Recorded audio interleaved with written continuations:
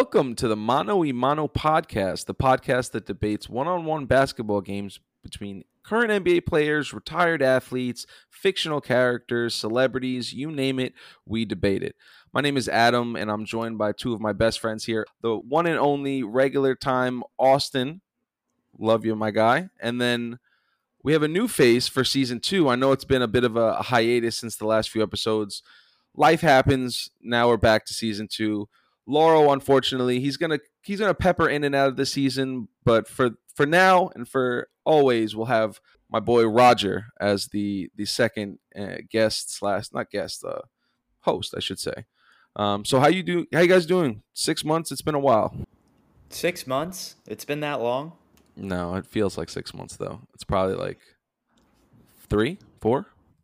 Oh my Yeah, but that goodness. feels like an eternity. But at the same time, too, I also blacked out like all of last year with COVID, and then most of this year until I actually started doing things. So, my timeline of everything is just all over the place. But I just know that next month, or is it the end? No, yeah, next month we actually are back to the NBA season. So Yeah, it feels a little fitting. It feels like maybe we just kind of coincided with the off season as well. You know, we needed our slumber, we needed our recharge. But it's been an exciting off season, that's for sure. And I wanted to see what you guys thought about the Bucks winning the championship. I know it's kind of old news, but I'd love to hear your thoughts. What do you guys think?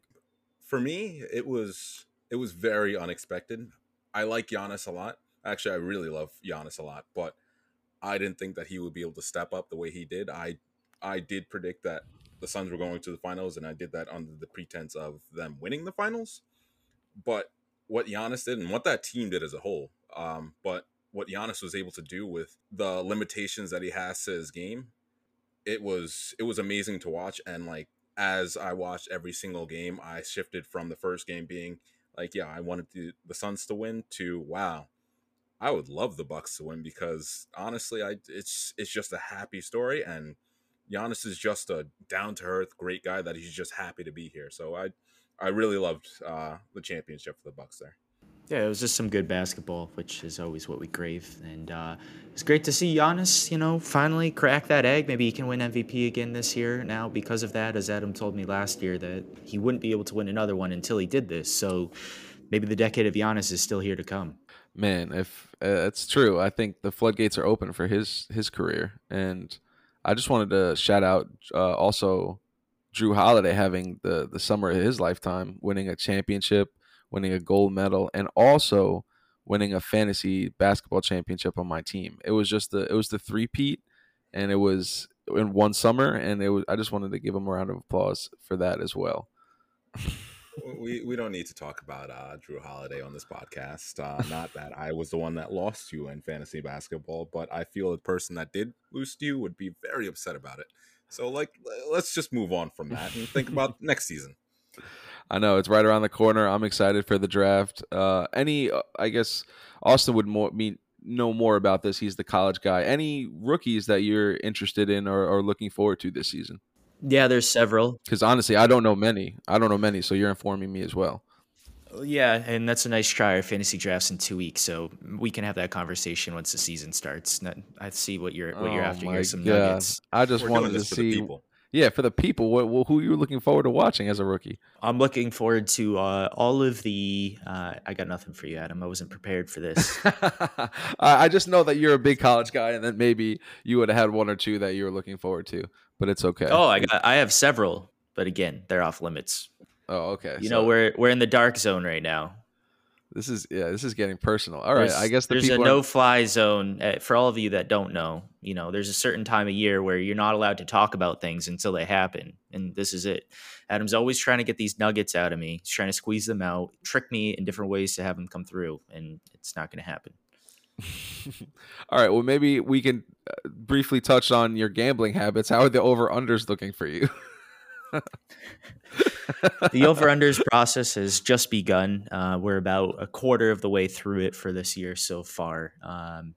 So far there's a few teams that are jumping out that might be a good look. There's a lot of injuries right now that are kind of undertiding teams like the Hawks that maybe be pretty confident in the over/under number that's listed out there, right? Them going over it, but Bogdanovich, Herter, and Capella are all having some hang-ups from last season still that are bleeding into training camp. Those are things you got to watch out for. But this is my favorite time of year to do this because this is where I find all of those rookies that I like and really understand how the league works and make incorrect postseason predictions at the end of the year regardless.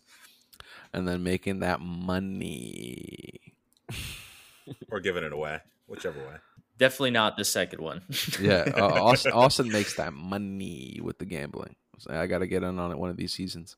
But speaking of some off-season stuff, there's a lot of movement that happened within the NBA, and I wanted to hear if you guys had any moves that you were surprised on, are you looking forward to, or are you frowning your face at? What are you guys thinking? Well, I'll say with the Lakers, but obviously it was the big Russell Westbrook move, but my favorite move was Carmelo Anthony going to the Lakers because that's my guy. And if there's a team that's going to win other than the Knicks, even though I have the Knicks going to the finals every single season, I would love Carmelo Anthony in the purple and yellow to win a championship with his best friend LeBron and be a major contributor. I think that's what he needs to solidify his career. He is a Hall of Famer, but I feel like that will just be the icing on the cake for him, and then he can retire wherever he wants. Hey, come back to the Knicks for one season. You could suck it up on the bench for all I care. Like, I'm just happy for you.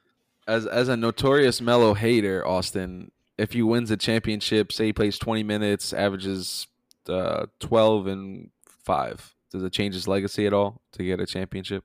No, absolutely not. And I think that might be one of the sole moves that could lower championship odds more so than any else made this offseason is having him be a regular part of that rotation going forward.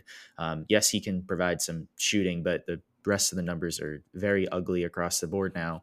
And expecting him to be in that, saw in the Blazers last year when he's on the court with even one other so-so defender, it really drags the whole team down. Again, I think it's a okay fit because he can still shoot, but really he probably is a part-time player at this point. I just love having a Melo hater and a Melo lover in the same video call. I mean, that's the thing, though. I do enjoy watching Melo play. I just don't enjoy watching his impact on winning basketball at this point. That's like you just contradicted yourself in that whole statement.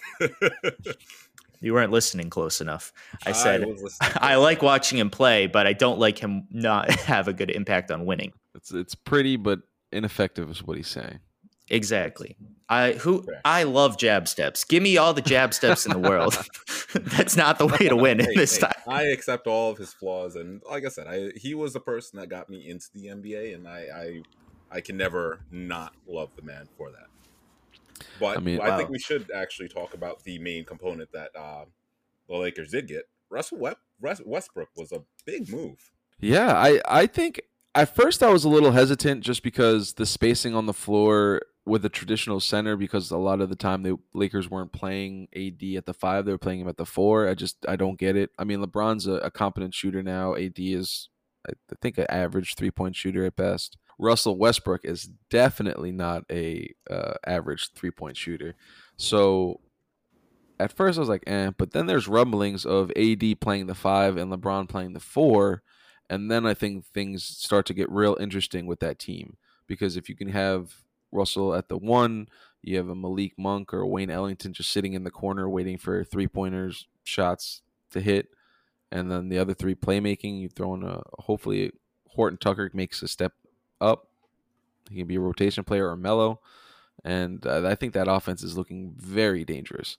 So I do believe that they're probably picks to make it out of the West, unless Luka and KP can take a real step forward. Luka's been taking steps forward, but KP is. I'm praying for him this season. Another offseason acquisition, I actually might add, that Jason Kidd coaching has. That's scary. That is real concerning. and hopefully he does something different than he did in the Milwaukee Bucks and the Nets, because it was real ugly. No, absolutely. I don't think the Lakers are the favorite in the West. I didn't feel like that last year. I don't think this helps in that regards. Also, they brought in some role players that are okay fits, but there's too much DeAndre Jordan, too many slow fives pegging around that aren't really very good anymore. Dwight Howard as well comes to mind. It's not a good fitting roster. In the regular season, they'll be fine. They're going to go up against plenty of defenses that shouldn't give them issues at all. But in the postseason, they're going to struggle quite a bit. Even with AD at the 5, I don't think there's enough talent 1 through 5 across the board to make that work right now. So I probably won't have them in that top tier of contenders. I think the West is wide open, and I'm not impressed with what I'm seeing right now. No one really took a step forward. There's some key players that are going to be out for most of the season, and we really won't know what we're seeing with most of these teams till March. So post-trade deadline is really where I feel like the season starts in the West this year.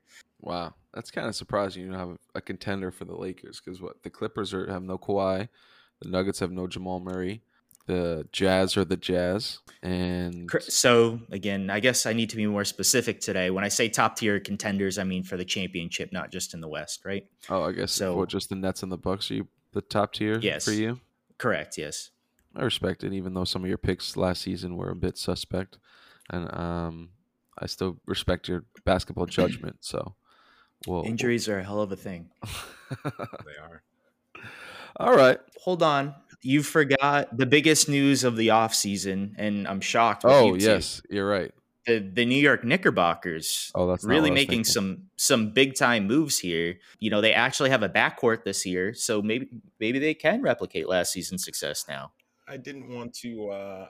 Obviously, like I am the resident Knicks fan. Obviously, Adam, like you're a Knicks fan too, but you're more so with your Mavs. But I don't want to always make it about the Knicks, even though everything is about the Knicks. Knicks for clicks is actually a saying. But it's nice to actually have a bona fide point guard. I'm worried about his injury history, but thinking of the upside, I think that we have the ability to at least match where we arrived last season. 4th seed, maybe 5th seed, because the East is finally a beast. Like there are actual they're players. Like I didn't expect that out of the Hawks last season with Nate McMillan, and obviously like seeing how they went up against us and then just challenged everybody else down the road. That was big. Philly's not going anywhere. Obviously, you have the Bucks, you have the Nets, who if they stay healthy, as much as I hate to say it, like if they're healthy, they're winning it all. There's the only team that can contend with them are the Bucks on that side, and even then, the Bucks, the only reason that they really did have that upper edge is because of the injuries that the Nets were dealing with, and the fact that Kevin Durant has a very large foot. Yes. He should probably look into getting surgery to reduce his foot by like half an inch or something like that, because then he would probably be in the finals, and he would be it would be his 3rd championship now if he had one last year. Yeah, it would have been his 3rd. And I think that would have been the most impressive. Austin, you look confused. Yeah, just was trying to catch up to the foot discussion. I thought some Kevin Durant feet pics hit the internet. The foot scandal of all foot scandals. I gotta say though, I mean, normally you say football is a game of inches, but wow, that game was the basketball version of a game of inches, because he was unstoppable that night. And it's scary. It's scary and also like great to watch Kevin Durant play, because the dude is unbelievable. When he's hitting his shots, he can hit from anywhere over anybody. Yeah. No, I think he's made a pretty strong claim for best player in the world right now. You can argue LeBron and you can argue Kevin Durant right at this second. I wouldn't be mad at either take, because they're both quite unstoppable. Giannis, I probably have at number 3, even though he did win the championship and he has been an unstoppable force. If I have to choose between the 3, Giannis would be the last of the 3, in my opinion. For me, I would have to put him at 2, and obviously skill wise, he's not there with Kevin Durant, but what he was able to do during those finals, during that run up to the finals, with his limitations, like he was never afraid to take the three. Yeah, he knew when he could and he couldn't, and he's not a great 3-point shooter. He was able to do that. He's not a great mid-range shooter, but when he needed to, he'll still take advantage of it. And that's a knock that I have on Ben Simmons, where he's afraid to take those shots. He can make them. You see them, and he's doing his practice. He can make them, but I respect what Giannis is able to do. And even though he's only getting 2-pointers most of the time, he's getting like 50 and like 15 some of these games, and I'm like, that's amazing. With all your limitations, you're able to do that. And you have a championship to now back yourself up. I have to put him over LeBron because obviously time father time is coming, and obviously his IQ is going to still keep him in the top tier. But I have Kevin Durant 1 and I have Giannis 2, LeBron 3. Roger, I'm gonna back you up on that. I think if we change the question to who can perform the best in a 4-minute burst, I'll still go with LeBron. But past that point, just hasn't shown the commitment lately. I think he's been hurt a little bit, and also old. Yes, he's getting up there. But I think for one game, I'm still taking LeBron being able to control the entire offense and not have the defense be able to collapse on him. Giannis was able to break through the collapsing a lot, but we'll see if it happens consistently. LeBron's won it 3 times already. This is his first. So I got to give it to the guy that's been there 3 times as much. That's fair, but I guess Robert Horry is your number 1 then. Oh, don't get me started on Robert Horry's campaign to get into the Hall of Fame, because that is getting me perturbed. Just because he was...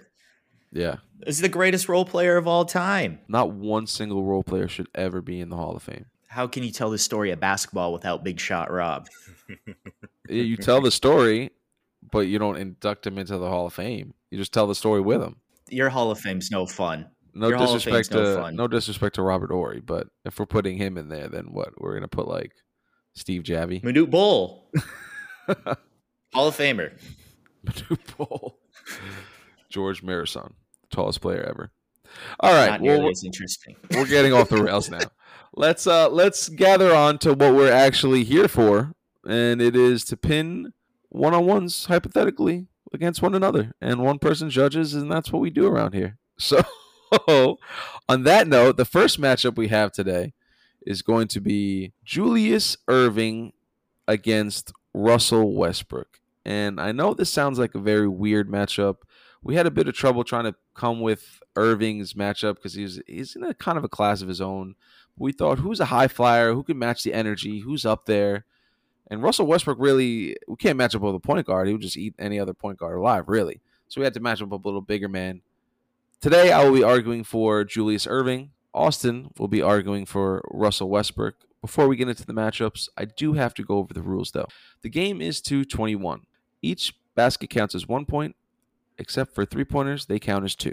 You're going to be calling your own fouls, meaning if the person thinks they got fouled, they'll call it, get it back at the top of the key. We'll have taking back on every rebound, except for steals and blocks. You can put it right back up. And am I missing any rules? It's been a while. I might be rusty. I tell you should pre-record that every time. No, I like to keep it fresh. You know, I gotta mix it up sometimes in my vernacular. But we'll just leave it at that. And usually we figure out who goes first and who goes second. But Roger, as the judge of today's endeavor, you will choose who goes first and who goes second. Also, we implemented it later last season.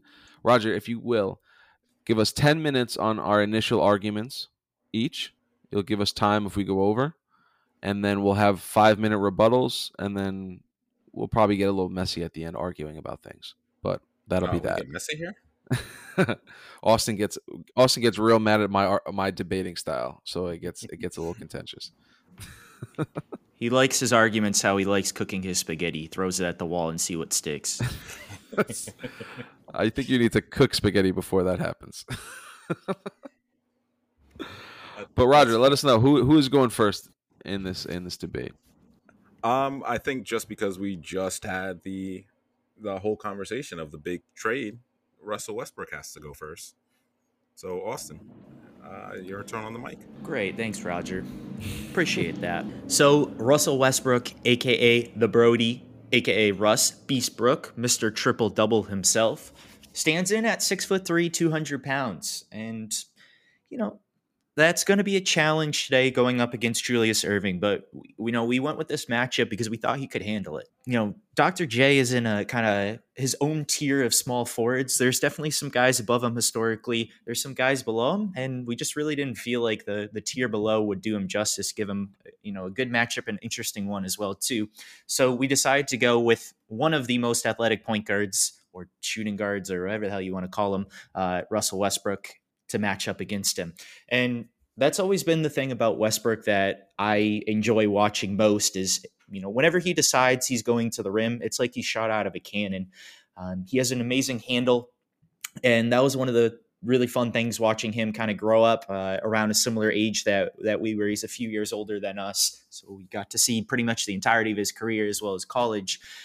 Is just how much his game had changed, right, up through his peak, and we're probably a little bit post-peak now, but that's not the year I'm going to be choosing. I don't think the Washington Wizards in 2021 we could stand up to Julius Erving. We won't be that silly to say that, but he averaged a triple-double. He did, but he also has done that. I think this is his fourth time doing that now. So it's insane. That is insane. It was shocking the first time it happened, and it propelled him to an MVP also, which is the year I'll be choosing, the 2016-2017 Oklahoma City year. And I did think it was actually a little bit funny too, because I had the perception going into this, like yes, his stats were somewhat inflated that year because he played on a not so talented team around him. But he actually really put up some immaculate numbers that year, to use my favorite word of the day lately. So that season, he put up 31.5 points per game, 10.7 rebounds, 10.4 assists, a steal and a half a game, as well as half a block. And he shot 43% from the field, 34% from three, which was a career high for him on 7 attempts, which was also a career high by quite a bit. He's taken just about every shot in sight that year, and he shot 85% from the free throw line. His last great season from there, which it's almost kind of scary now because he's down in the 66% range 2 out of the last 3 years. So the Lakers got to watch out for that as well too. And of course, I'm going to acknowledge this out front. This is the most glaring stat that comes along with his season that year was his 5.4 turnovers per game. Russ has been a little loose with the ball at times throughout the years, but that season he had a 42% usage rate, which is essentially saying how often he's either finishing a possession with a shot, assist, or a shot attempt by a teammate in a direct pass, right? And that is an astronomical number, which was the NBA record at the time too. So putting that turnover number in context, it actually, if we look at his turnover percentage, right, or the amount of possessions he's using, it's not even in the top 5 highest of his career. So he protected the ball pretty well that year. So when Adam tries to say later that's a big problem, it's not really. It was actually in line with his career average. So that's important to know. Some other accolades that came along with that year, of course, he was a controversial MVP pick. The writers picked him, beat out James Harden, who, again, I actually supported at the time and still do for that MVP that year. I thought he was a little bit better, but it was probably 2 of the best MVP seasons of all time. I mean, he averaged a 30-point triple-double. That's pretty inconceivable of how to do that. He's also been a 2-time scoring champ in the NBA, 9-time All-NBA, and my favorite kind of weird stat of that season that came across for Westbrook was in the All-Star game that year. And honestly, I hesitate usually to bring up All-Star game moments, things like that, because they're not very meaningful usually. But that season, Westbrook scored 41 points in the All-Star game, had 7 assists and 5 rebounds in 19 minutes of play, which I thought was really cool. That's just pretty stunning to be able to put up that big of numbers in that little time. And it just kind of showed how he went about playing that season, right? If we think about the team around him, he had, Steven Adams and Victor Oladipo were probably the 2 only other above average players on that team at that time. They started a rookie Domantas Sabonis at the 4 who could barely do anything at that point in time, had one of the best year 2, year 3 jumps we've ever seen in the league. There wasn't very much spacing on that team. Andre Roberson was also a starter. So when you're talking about having Roberson, Sabonis, and Adams, there wasn't very much room to operate. And Westbrook made it work. That's the beauty of him and why his game translates so well to one-on-one is, he can break a guy down off a dribble. Even if you think he's going to the rim, which he almost always is, it's very hard to stop him from doing that. Very few people can stay in front of him. That particular season as well, too, he took 30% of his shots within 3 feet of the rim and made 58% of those, which is a pretty good mark, right? So when you talk about a shot profile, 30% of his shots were at the rim, 30% were from 3, and he shot 34% that year. So, he's basically making a third of them, which isn't great, but compared to his opponent is excellent, and probably will be the difference in this matchup. The rest of his shots, obviously, Russell is notorious for having a mid-range jumper, getting to it whenever he wants, almost to his detriment sometime. That season, he shot 43% on where he takes the majority of his mid-rangers, which is a solid number. There's also about 17% of his shots were from a little deeper. He struggled a little bit more, 35%, right? So really when it comes down to it, in one-on-one with all the spacing around the court, I don't really think Irving's going to be able to keep him, in between a few feet in front of the 3-point line and behind it. I think he'll be able to go either way on him to get to a better spot for the mid-range, and he's going to take a lot of shots at the rim as well, too.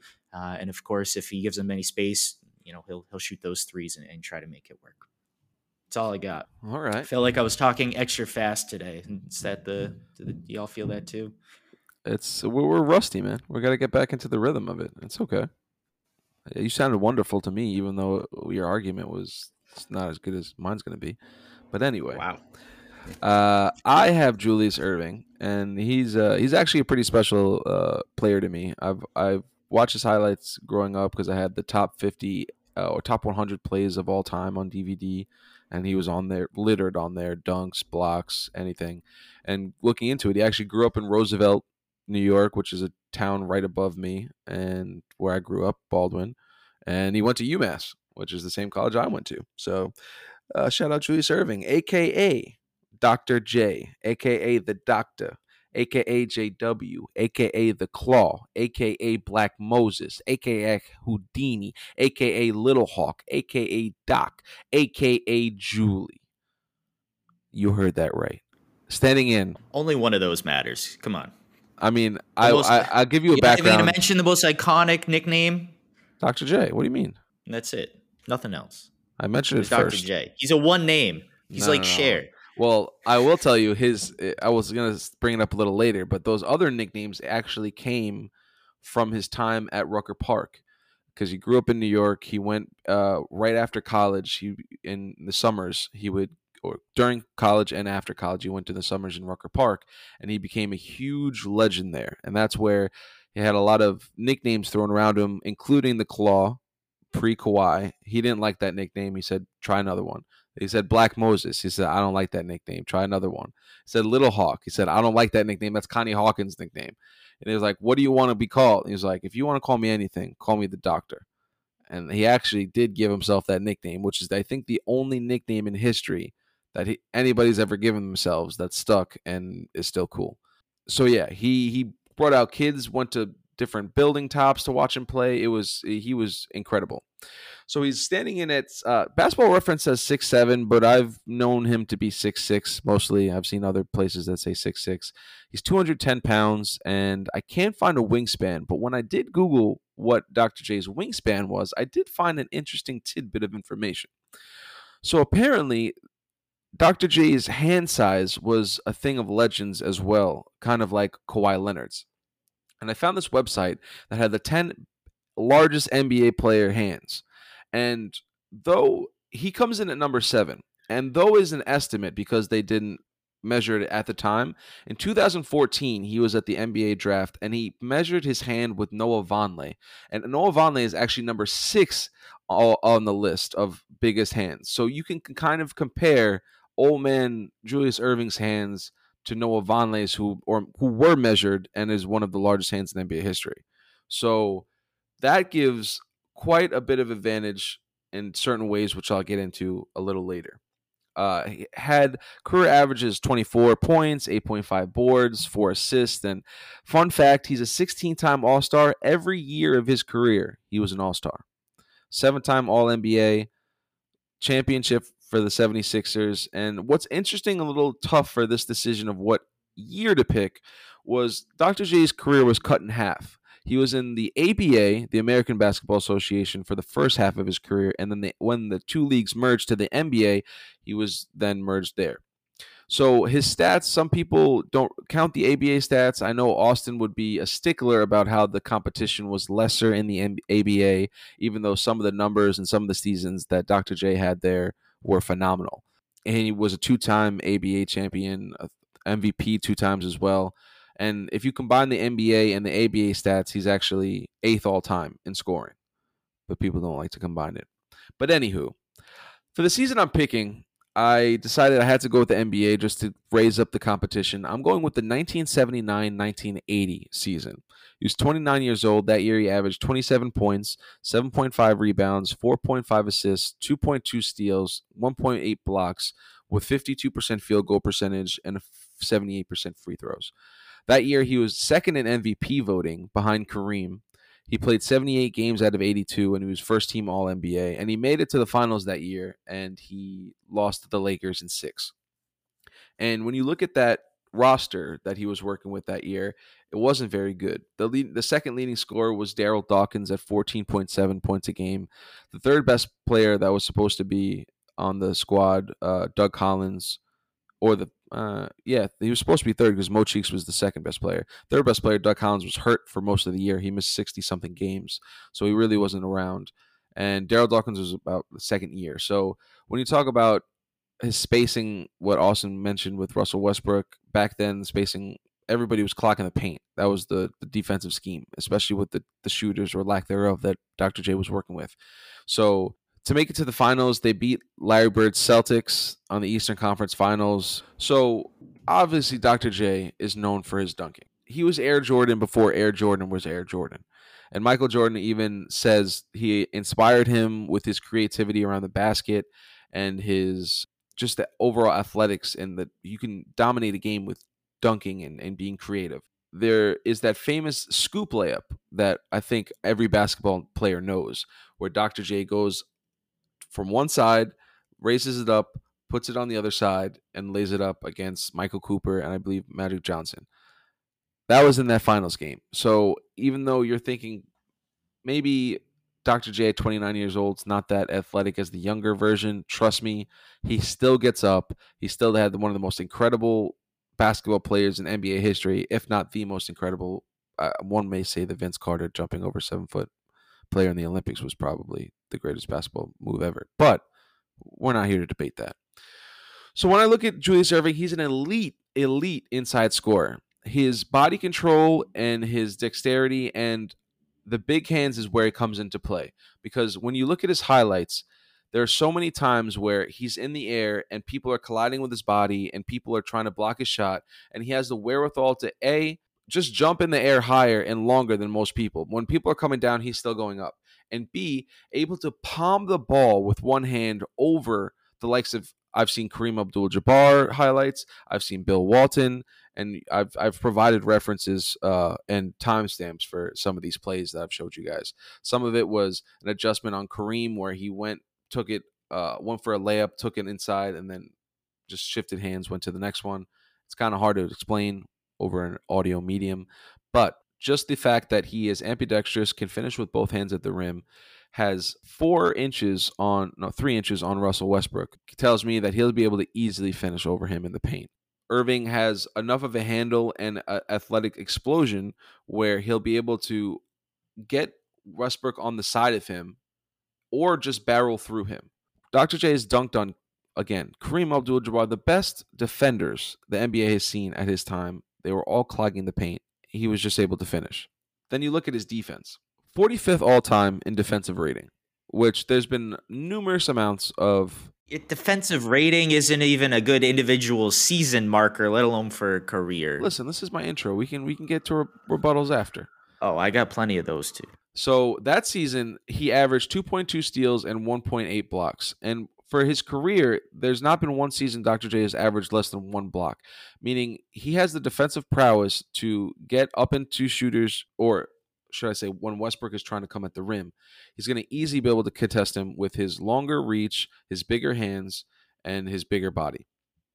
Westbrook, mind you, is 245th all time in defensive rating. I just want to throw it out there. 45th to 245th. Westbrook gambles on defense a bit much and is able to really just reach and teach. That's what Westbrook does. He's going to reach, and then Dr. J is going to teach. So what I think is going to happen is, most of the part, Dr. J is going to be able to post up Westbrook. He's going to be able to take him inside because he's stronger, he jumps higher, and he's dunked over much bigger and stronger defenders than Westbrook has. Westbrook is more of a perimeter-based defender, so if Julius Erving is getting into the paint at all, there's no way that Westbrook's going to stop him. And I'll just leave it at that, and see what Austin got. Yeah. So the first place I want to turn to is your claim that Dr. J's team wasn't very good. Last time I checked, when you have 2.5 other Hall of Famers on your team, that's a pretty good team that you're on. So Maurice Cheeks, Hall of Famer. Bobby Jones, Hall of Famer. Doug Collins, likely to get in as a contributor, also a very talented player. So Daryl Dawkins, while he was never an all-star, also solid player, probably a Steve Adams level player, which I would argue is the second best player on Russell's team. So this whole not so good team, I'm going to strongly disagree with that take.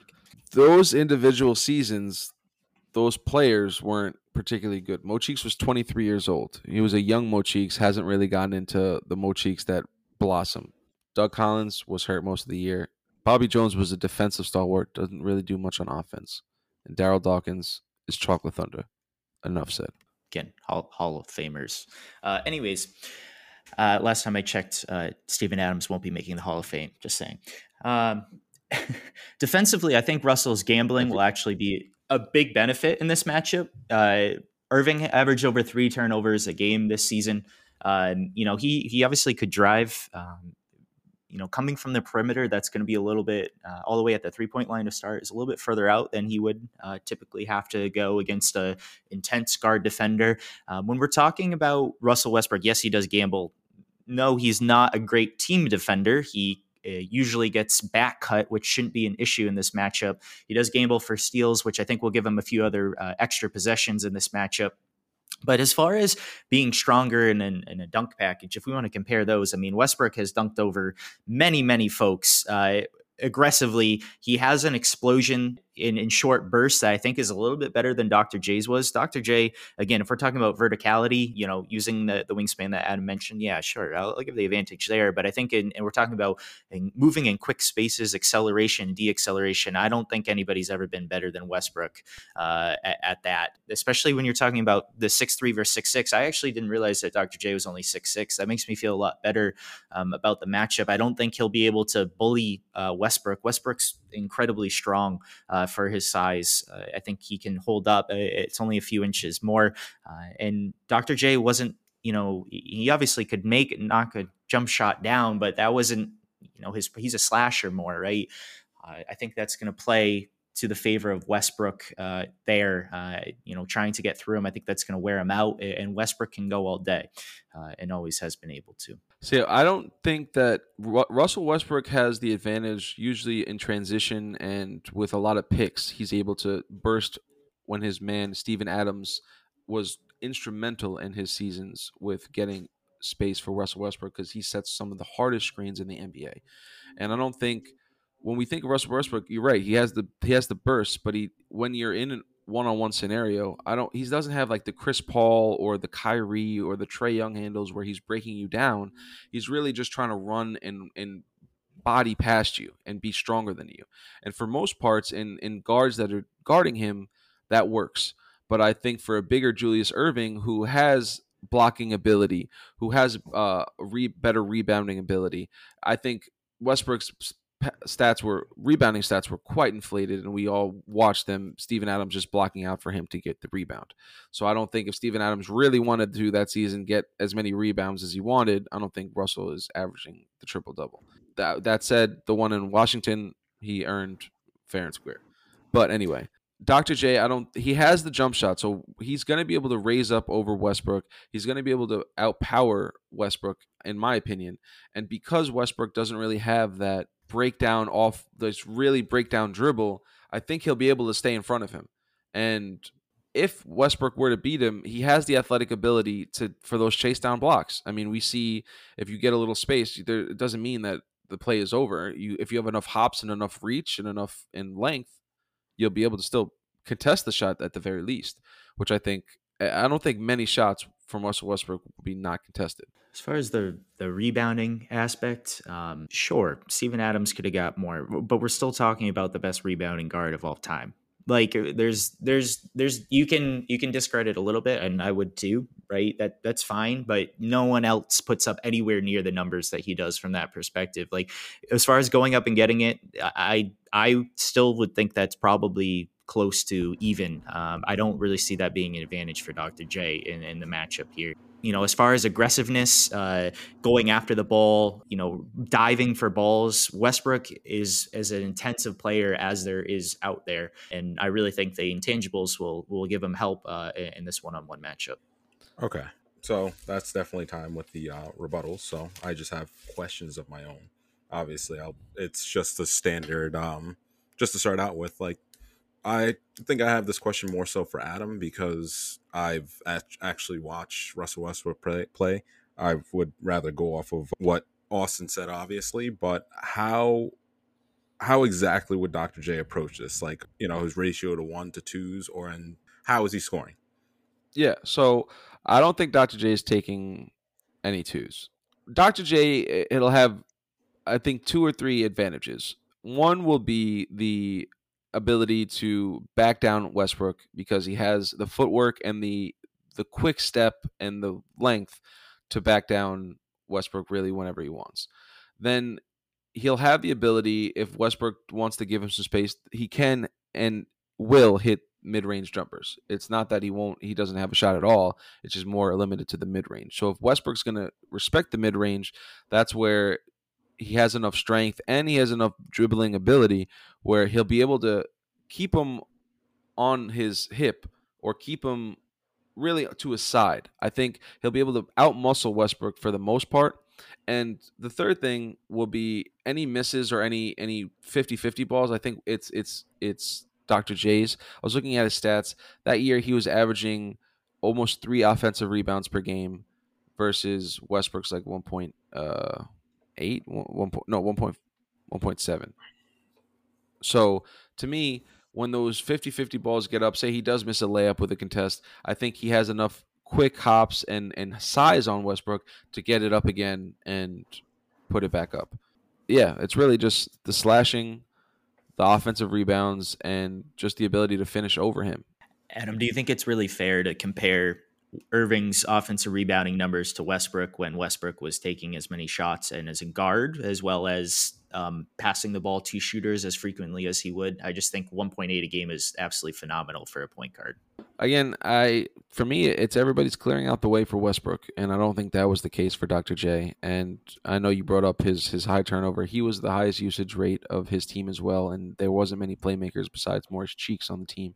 So I think when you were going to knock his playmaking and his looseness with the ball, I think Westbrook is by far more volatile with his handles and his turnovers, and that'll play a big part in Dr. J getting some easy steals because Westbrook's just going to barrel into him at times because he does get out of control, and I think Dr. J is just going to absorb that contact, and it's just going to go nowhere for Westbrook.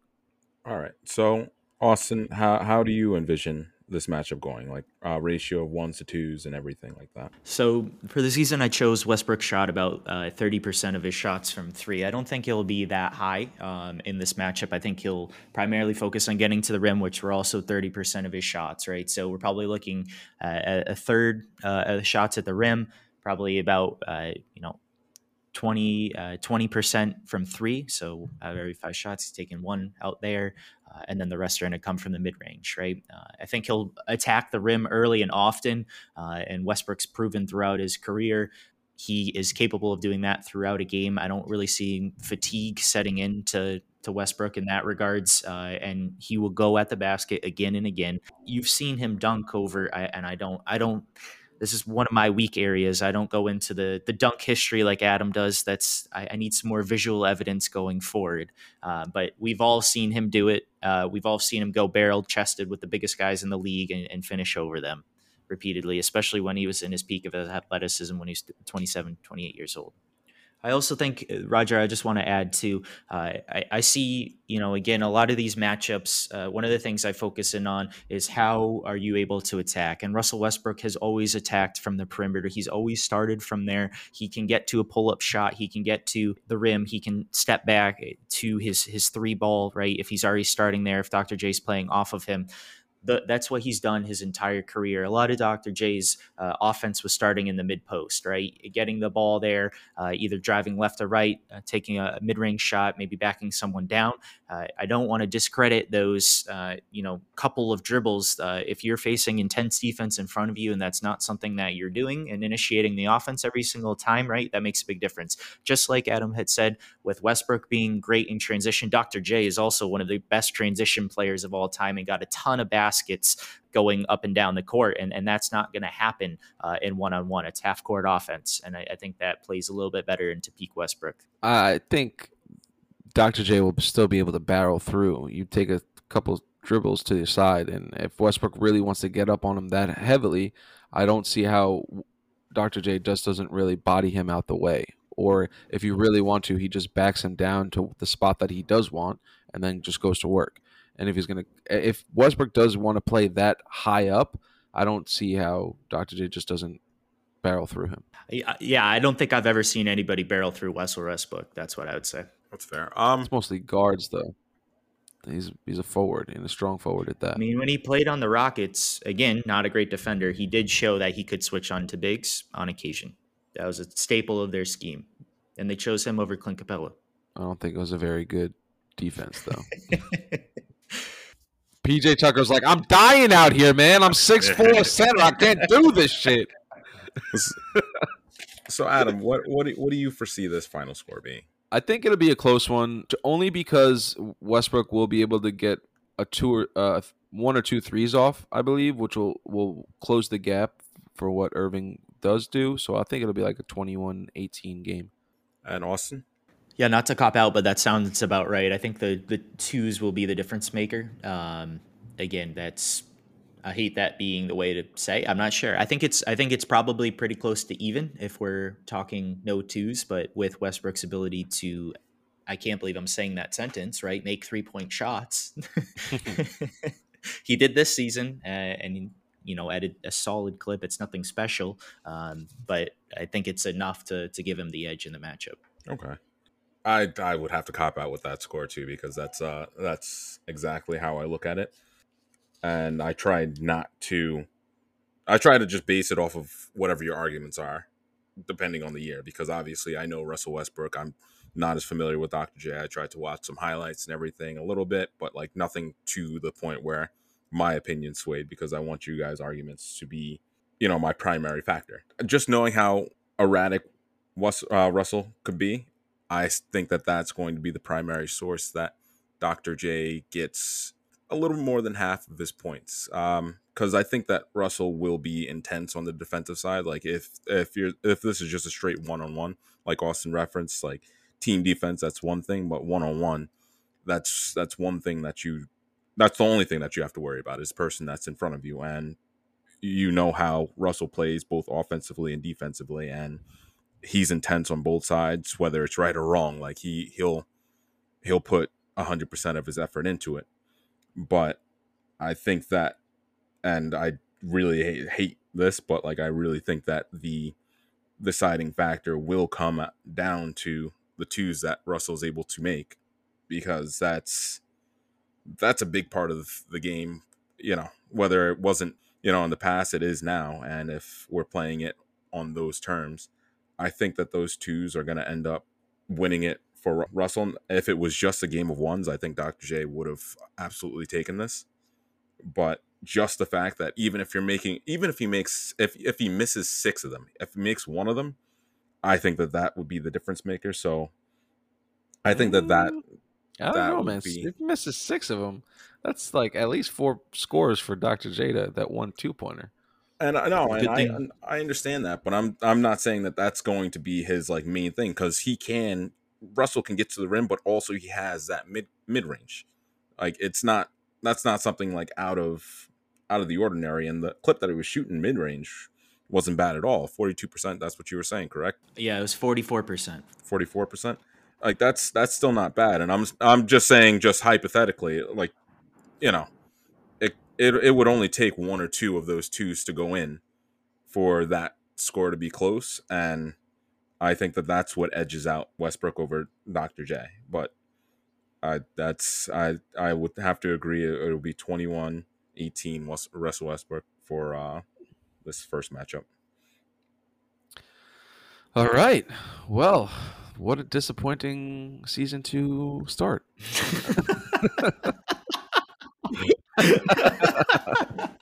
I don't like putting it up to twos, but it's such a crucial part. And him making just 2 of them, that's 4 points. Like, that's in a game to 21, that is insane. But like, I don't like basing it off of that, but I can't not factor that in. Yeah, no, I mean, I respect the judge's opinion, though I disagree. I think Irving would make it difficult with the shot contest at the 3. I think he'd be smart enough to say, I'm not giving you any 2s. I will guard you at the perimeter, and if you want to beat me, I can recover. But yeah, I mean, it's tough. Russell's done it against a lot of people, so I hear you. That is the first matchup. We got Dr. J losing to Russell Westbrook 21-18. And for the second matchup today, we jump into the world of fairy tales and magic. And we got a matchup of Hagrid from the Harry Potter series, big old Hagrid, and Shrek from the self-titled Shrek series. I will be arguing for Hagrid, and Roger will be arguing for Shrek. Austin will be the judge of this whole affair. And same rules apply, game to 21, etc., etc.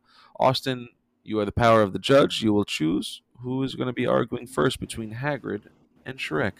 Oh, I definitely want to hear about Shrek first. I love me some Shrek. Okay. All right, perfect. So, I'm arguing for Shrek. He comes in at 8 feet, 450 pounds. And I'm basing this on a couple of nicknames that I found, but I'll just say the top 3 ones that I do enjoy. Shrekus Maximus, our Lord and Savior Shrek, and this has nothing to do for Shrek's name, but it has to do with him. But Thick, and you know what? I'll fucking roll with it. Shrek, he's at the beginning of his story, he's a loner. He lives in a swamp by himself. He's a survivor. He knows how to survive by himself. He doesn't need anybody in his life. He was good with that until obviously the events of Shrek 1 happened, and then he started meeting Donkey and he met the princess and everything. But as that goes on, he's willing to adapt. He understands that his life is going under a change. He's not afraid to change his lifestyle. And that's what I like, because that shows that there's adaptability in his game. If he sees that something isn't where he wants it to be, he's willing to change himself and make sure that it's for the better. But as an ogre at 8 feet tall, he's strong as hell. He got into a fight to get to the princess. He got into a fight with about 7 or 8 guards, and he manhandled them. He literally took them into a ring, and all of these guards had weapons, and he raised his fists up, and he just showed them these hands, and he took them all up. Like 7, 8 trained guards, trained for years. He was able to just take them out in a wrestling ring. If that doesn't tell you about the strength that he has down in the low post, I don't know what does, because what are you doing? What are you doing with that? But on top of that, when he was going to rescue the princess, he was actually able to stop the dragon, albeit for a second. I'll stop a whole dragon by the base of her tail from attacking his growing friendship with Donkey. For 1 second. That, that's longer than anybody else could. All right, For 1 second. Okay. Just want to understand. for 1 second. I watched the clip and I was hoping it would be at least 5 seconds, but it was enough for her to stop, turn around, and be like, "Holy shit!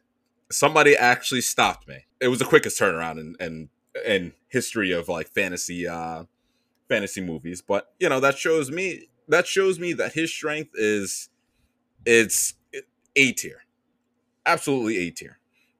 But there was actually during the second movie a time if he wanted to, he could do this as a human, but I think that he would be better as an ogre. When he switched to a human, he was still able to take out like 4 or 5 guards like by himself. Like that's come on. He just breeds raw strength. So he's primarily going to be getting his points from the post because so far I have not seen his ability to like shoot an arrow or anything. So you know what? I'll accept that. But like I said, you keep that dragon in your mind because I don't think that Hagrid could just stop a dragon with this sheer raw power. Let's put that out there. But well, you're a fool, bro. You are a fool. Yeah, you're setting yourself up for this power, one. No. With this raw power, I don't know. This dragon was pretty big. It was pretty big. But also, as I'm getting to the second movie, he had to use a big gingerbread muffin person called Mongo to help him storm the castle. And during this battle to get into the castle so that he could save his love of his life, Fiona, Mongo died. Straight up died. And this man did not waste a second. He knew his objective, and he was like, I have to save Fiona. Yeah, cool, gingerbread. We met earlier this movie. I appreciate what you did, but you're dead now. Just seeing that, my man has willpower. Like, nothing affects him. One of his friends that helped him on this mission died. Straight died. Had a whole thing and everything, and never referenced him for the next 2 movies. Like, that's what it was. Once he sets his mind to an objective, he's off to the runnings. And that's what tells me, once he starts his basketball match, he's planning on winning. He's not accepting a loss. And that's where his mental is going to. And on terms of, you know what, I think there's going to be a crowd there because, Shrek has a lot of friends. A lot of friends. Friends? He hates everybody. Except for Fiona and Donkey and Dragon. All right? But he has people that admire him and that are going to come out there and support him. And one big thing throughout the movies is that Fiona is a terrible singer. Terrible. Horrible. Like, makes birds explode from how terrible that she sings. But he's able to sit there, listen to it, and be okay with it. So you know what? There's not going to be any distractions from Hagrid. The crowd noise, it's not going to affect him at all because he is a survival. He's a survivor. He's tough, mentally strong. Nothing's going to affect my boy. But on top of that, he's skilled. He's skilled because when he was fighting these several guards, he was using the environment to his advantage. He actually took a glass and broke open a couple barrels to flood over some of these guards and distract them. So he's thinking. He's always trying to think of a certain strategy to stop whatever his opponent is. When he was facing Dragon, he was also able to take a broken sword and stuff it inside one of her chains to stop her for a couple seconds. So he's good on the move. He's good with quick decisions. And I think with that, he's gonna be a monster in the post. He's gonna have Hagrid just falling over himself, left, right, center. Like, I'm gonna be shooting damn near 90% from the field. I don't know what Hagrid can do, but I know what Shrek can do. And Shrek is a winner. He's a survivor, and that's really all it is. Like, I don't even know why you should have your argument because Shrek already won. Boy, you are. Oof. Roger, I'm not going to ask for you next, but just remember, and then when we come back for the player comp and the score later on. Copy. All right. Well, Roger and his okay argument, I guess, for Shrek. That was that. Now for Hagrid, my boy, Professor Rubus Hagrid, who is a half giant. His father was a regular fellow, and his mother was a giant. Now, there is no official measurement for Hagrid, but by deduction, we can see what his height is. So in the books, there's two versions of Hagrid, obviously. The book version of Hagrid and the movie version of Hagrid. And I will be selecting the book version of Hagrid, and I will tell you why. In the books, they describe Hagrid as twice as tall as the average man, and it first was described as 5 times as wide as the average man, but later slimmed down to 3 times as wide as an average man. Shout out to his workout plan. So, by that deduction, at the time, right now the average height of a man is 5'6", I believe. 5'9". 5'9" in the United States. 5'9" in the United States, or in the world, maybe. But at the time, I will give Roger a little slack. It's in England. The average height of a man around there was like 5'5". So he was, they're estimated to be 5'5", 5'6". He was around 11'3", is what they've come down to. 11'3". So off the bat has a 3 foot tall advantage, and I don't know what the weight, his width, but that boy is wide. 3 times the width of an average man. He is a unit. And Shrek has all this power. Fuck out of here with your strength and tallness.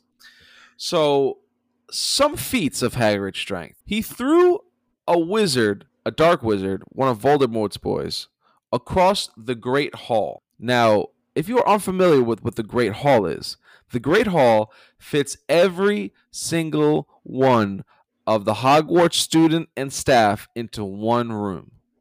And he just flung him. Then there are thousands of students in there. How much does this wizard weigh? It's a dark wizard. Pretty heavy. Probably like 50 pounds. Dark. He's very dark. Doesn't respect his That's diet. Just one. Fought off an entire colony of giant spiders. Now, not only did he fight off giant spiders, which they're giant and spiders, I mean, the man has no fear. Spiders are the scariest thing on earth to most people. Most people see a spider on their wall and freak the fuck out. He saw a colony of giant spiders and said, "Let's get it." Man has no fear. No fear. When he was younger, he fought with trolls to just play fight with trolls. And trolls swing. We saw the first movie or the first book just for the adjustment of height. You can reference it. Trolls as a youth. Trolls as a youth.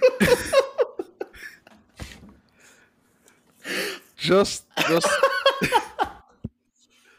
it's impressive, I know. Other feats of strength: twisted a gun barrel into a pretzel real easily, meaning that wrist strength, that's just a little flick of the wrist. And speaking of flick of the wrist, that boy got a magic wand. And that magic wand don't work without an ultra flick of the wrist. That beautiful wand motion, that flick that gets all these spells off.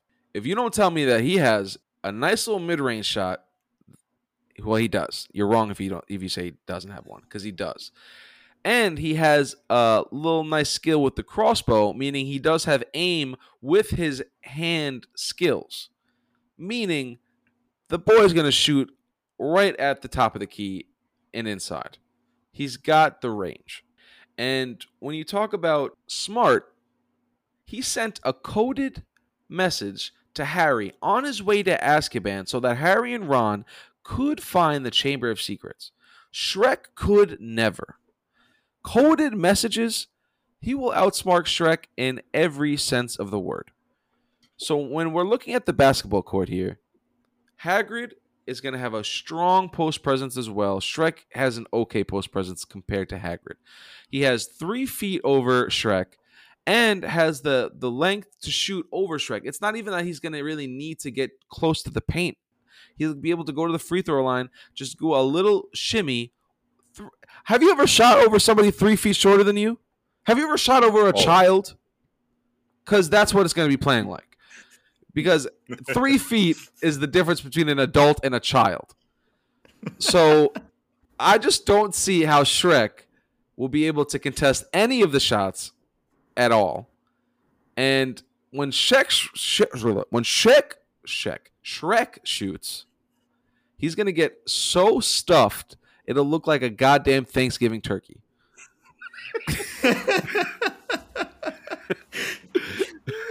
Oh, man. And I mean, I could go on, but I feel like I've already smacked the competition with my argument. I'll let Roger try to rebuttal because this is getting ugly quickly. It is. Well, Roger, as judge, I do have some fact checks that I'd like to introduce at this time on Adam's argument. These are not rebuttals, but fact checks. Adam, last time I checked, Aragog and the spiders were Hagrid's pets, so fighting them? No. That's when he sent Harry into there because he had to talk to them. But they're like, they don't go into the forest. Spiders fuck you up. They're not friends. They know of each other. They're not friends. I'm pretty sure they were his pets. No, I really... Pretty sure. You're going to have to go back to the research on that. I'll check in a minute. He had dragons. He did have dragons, too. It takes a certain kind of person to raise a dragon. That's just... One other thing real quick. Would he stop a dragon from their tail? I don't know about that. I mean... Okay, can I put this out there? That Hold on. dragon got fucked by a donkey. How threatening is that dragon really? That was before she got fucked by the donkey. She got fucked by a small donkey. I'm not taking her as being very whoa. Am I supposed to be using the word you just said in the context of sexual nature or a fight? No, they fucked as in sexual and had children. Okay, thank you. That's what I thought. But how was that? Tell me more. Yeah, no, I just checked also. Hagrid didn't... He also was not a magician. He didn't pass. He wasn't allowed to do magic.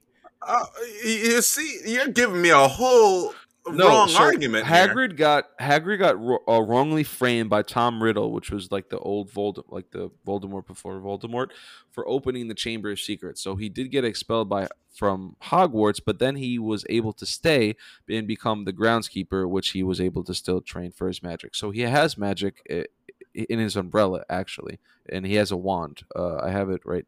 What's his wand called?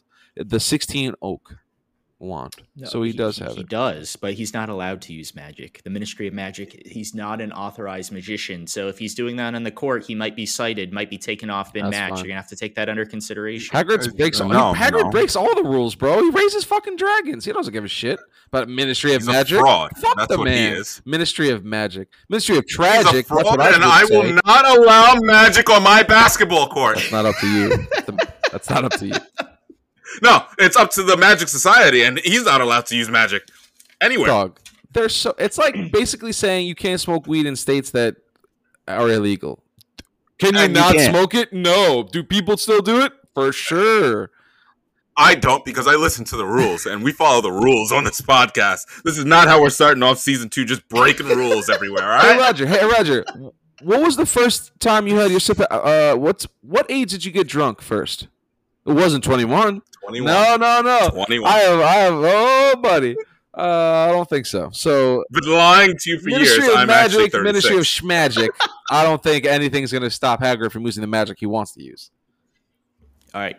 As judge, I am throwing out the magic. We had so many arguments about letting magic into the basketball court, and the one time I want to use magic, he's not allowed to use magic. In this case, he's not allowed to do it. Again, it's not going to hurt. You're fine. You're still on equitable ground here. There's a long way to go in your arguments here. So let's get back on track. I need some player comps from you both. Yumming. Can kill it in the post, great defender, and has a mid-range shot that he shoots over a bunch of people. Yumming. Okay. Giannis. Oh. Giannis. Big green, limited shooting wise. Might as well be Kendrick Perkins. And the post is a monster. Might as well be Kendrick Perkins. You go fuck yourself, sir. You go fuck yourself. All right. You're over here lying about half your argument, so you know. Big green. You want a big green strong guy? Kendrick Perkins is your man. Accurate player comp, please. Did you see how handsome Shrek is in his human form? Giannis is a handsome man.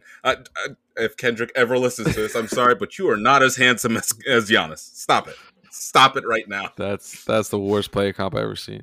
All right, I have a couple of questions before we wrap this up. I still need a score for you both, so when I ask you your next question, please give me that. Adam, how do you plan? How is Hagrid going to deal with the stench of the ogre? I've heard it's debilitating. Hagrid has dealt with many animals and many pets, and I cannot imagine their shit smells any less pleasant than Shrek's farts. He's the groundskeeper. He has to deal with shit. That's like his job. So I don't think that'll phase him at all. In score? Score is going to be 21-10. Hagrid. Wow. He's just bigger. He's just better at everything Shrek does. Everything that you're trying to tell me that Shrek does, Hagrid's better at. He's bigger, he's stronger, and he can shoot. Has he stopped the dragon? Has he stopped the dragon by their tail? For 1 second, he's fucking fought trolls at a youth. Trolls at youth, Roger. Yeah. All right. Were they young trolls too? How big were these trolls? Real trolls. And he fought off giants before. He also did fight off giants. I don't know about this. Did he lose? Or did he win? He's alive to tell the tale, so you tell me. All right. Well, they whipped his ass, so they can keep on whipping his ass later on. Like that's you don't truly win against giants. You just All right, Roger. I need a score from you. Also, last question for you. Ultimately, any good post player has more than one post move, and we know that Shrek is very strong. He's going to be really using that, but how do you think he's going to, what's his go-to counter move? What's the second move he's going to be able to get some points in this matchup? I think he's going to be quick off the step because, like I said, he's 450, he's 8 feet, and he was able to keep up with these guards in combat, but not only that, when he was fighting the dragon, he was able to move around this dragon. Like, he was trying everything he could to save his pal Donkey, and for as big as this dragon is compared to him, let's say he's 8 feet, like I think we can more than probably like 5 times that, even more for a dragon. His reaction speed to that dragon to keep himself alive, I think is insane. But also, before that, in the first movie, he was able to catch Donkey, and according to Google, donkeys can run up to 40 miles per hour. The adult donkey can move up to 40. So you know what? He's probably quick off that first step. I don't know what you're saying. It seems like you're muted. Thoroughbred donkeys. But you know what? Thoroughbred donkeys can run up to 40 miles an hour. Donkey is no thoroughbred. Yo, don't disrespect Donkey, is okay? the runt of the litter. He can make waffles. Yeah, he's the waffle making donkey. He ain't the running kind of donkey. Okay, don't disrespect Donkey. If anything, maybe he runs 30 miles per hour. I give him 15 at most. He got the shortest legs of a donkey I ever seen. Everything in his body is his head. You put some respect on his name. He fucked the dragon, all right? All right? He's got shit running for him, all right? Half his body weight is his fucking head and dick.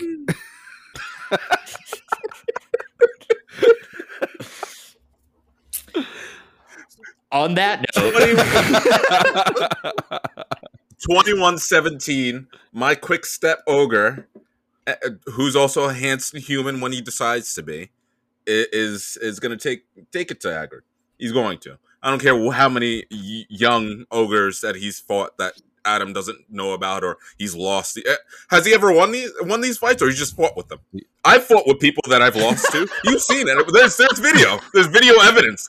I've lost to people. I would call that. I wasn't a fight. That was more of just a nice putting down. All right. Well, did he have? That was more of a. Did he have some nice putting downs, or did he have fights? More of a tucking into the ground. He just tucked you in. I think that's what we need to search into first, because you're saying fights. Was he just tucked into the ground, like not me, but other people could be tucked into the ground? No, he held his own. Hagrid ain't no bitch. I don't know. You gave us some wrong information already, so now I'm already questioning you. All right. Anything else that you'd like to add before I issue my summary judgment? I think the fact that Roger says that Shrek has no outside shooting ability and was just going to be running into Hagrid time and time again and praying that he can make up the 3-foot difference and skill. I just do not see how this is a close contest. Well, I'm going to have to go ahead and disagree with you there. I think it is going to be close. So here's how I see it going down. You know, obviously both of these guys are towards the extreme end of the basketball size. Hagrid being 11 feet tall was a little bit unexpected. I knew he was big. I didn't know he was that big. I am a little bit worried for some concussion protocols here, hitting his head on the rim. Wait. Hold on, I forget. We're playing on a standard 10-foot rim. So Hagrid is taller than the rim. Cut it out. And let the judge speak. I just wanted to throw that out there. I just wanted to make that known. I forgot to point that out. Judge is speaking. Yes, which is why that might be an issue, believe it or not. That might be an issue. He might be too tall. You never know. But here's how I see it playing. I think Shrek is going to get out to a slower start. And the reason why I think that's going to happen is there's going to be an adjustment period playing against a player this big, right? Hagrid is not only tall, he also has the girth factor here. I'm pretty confident that he weighs more than 440 pounds just from seeing the visual aids I have through the years. And also my picture of Hagrid as a kid when I was reading the books. Little interplay. I always pictured him being the biggest person I've ever seen. Kind of reminded me of the Stanford Tree mascot. That's kind of how I pictured Hagrid looking. Regardless, I think Hagrid will do pretty well on offense at the beginning. Where I see him having some struggles is in the stamina department. Now, Hagrid is a big guy, and he does have a history of being tired in some of the books, right? Getting fatigued, let's say. You know, when you're that big, it's hard to keep going full blast the full time. The other problem with Shrek, though, is does he have a handle? If he can't shoot and he can't back down, he's relying on brute strength versus a mountain of a man, that's going to be an issue. Ultimately, as I said, I think Shrek starts off a little sluggish, right? He gets down maybe 6-1. You know, makes a comeback. Shrek's gonna have the Euro step. He's gonna be able to do something in the paint there. He's too quick, too strong for his size. He'll be able to do some things. See Shrek going up. Probably, it'll be 14-11 at that point in time. And this is what I see being the key to the match. There's going to be a timeout in the middle of the match. And you know what happens? Because there's so much post play going on, they're gonna have to repaint the lines. All of these guys, the whole entire match is taking place there, and it's going to give Hagrid a second wind. I think Hagrid, with the recovery time, will come back.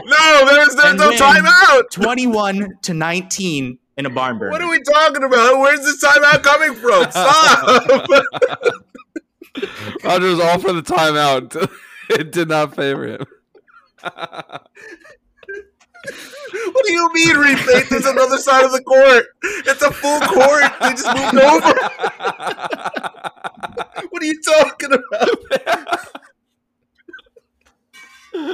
Oh man, not in this court. Not in this fairy tale court. This is an Olympic standard 3-on-3 court, by the way. Ain't no other side. Look, we need to establish what kind of courts we're using too, because that's bullshit. That is absolute bullshit. Oh man! All in all, very close matchup. Well argumented, except for some of the lies. Even with that, I think Hagrid is uniquely positioned to take on the challenge of Shrek. He has the size factor, the strength factor. Shrek's advantage there isn't going to be as big as it would be versus most people. And also, I asked about the stench. Most people would not be able to stay near that ogre. I think Hagrid, due to the beasts that he hangs out with, Aragog, his pets, I think he's uniquely positioned to handle that piece of adversity. And there you have it. Don't there you have it with me. There's a second side to the court. I didn't know what. If this is what season 2 is going to be, it's going to be a rough season. I'm telling you that right now. Oh man, it just feels good to make a comeback against somebody that had such an outrageous calling in the first matchup. So it just feels like karma kind of came around to do the right thing. Lessons learned for you both, though. Just saying, as judge. Roger, don't be so confident next time. Adam, don't lie so much next time. And maybe we'll see what happens. Listen, man. Oh, so you respect liars and you respect overconfidence. No. I did not say that. I think I clearly presented my argument of why I think what happened. Yeah, repainting the court. Austin, I'll be surprised if you get another win. You're going to hold this against me, Roger, already? Only 1 week? I hold grudges. All right. Just wait till you get a 5-week losing streak. Then we'll talk. Yeah, no, it doesn't feel good after. Let's see if you win if I'm Dredge. All right. All right. Well, there you have it. The second matchup, we have Hagrid taking it over Shrek, 21-19. Our first matchup, we had Russell Westbrook taking it over the Dr. J. Yeesh. Anyway, that is it for this week. Please give us a follow on mono_y_mono_podcast. A mouthful, but not that hard to type, on Instagram. And mono2, the number 2, on Twitter. Much easier to say and type. Let us know if you guys agree with these rulings, what kind of matchups you want to see. We take feedback. But anyway, until next time, season 2 coming at you. Peace.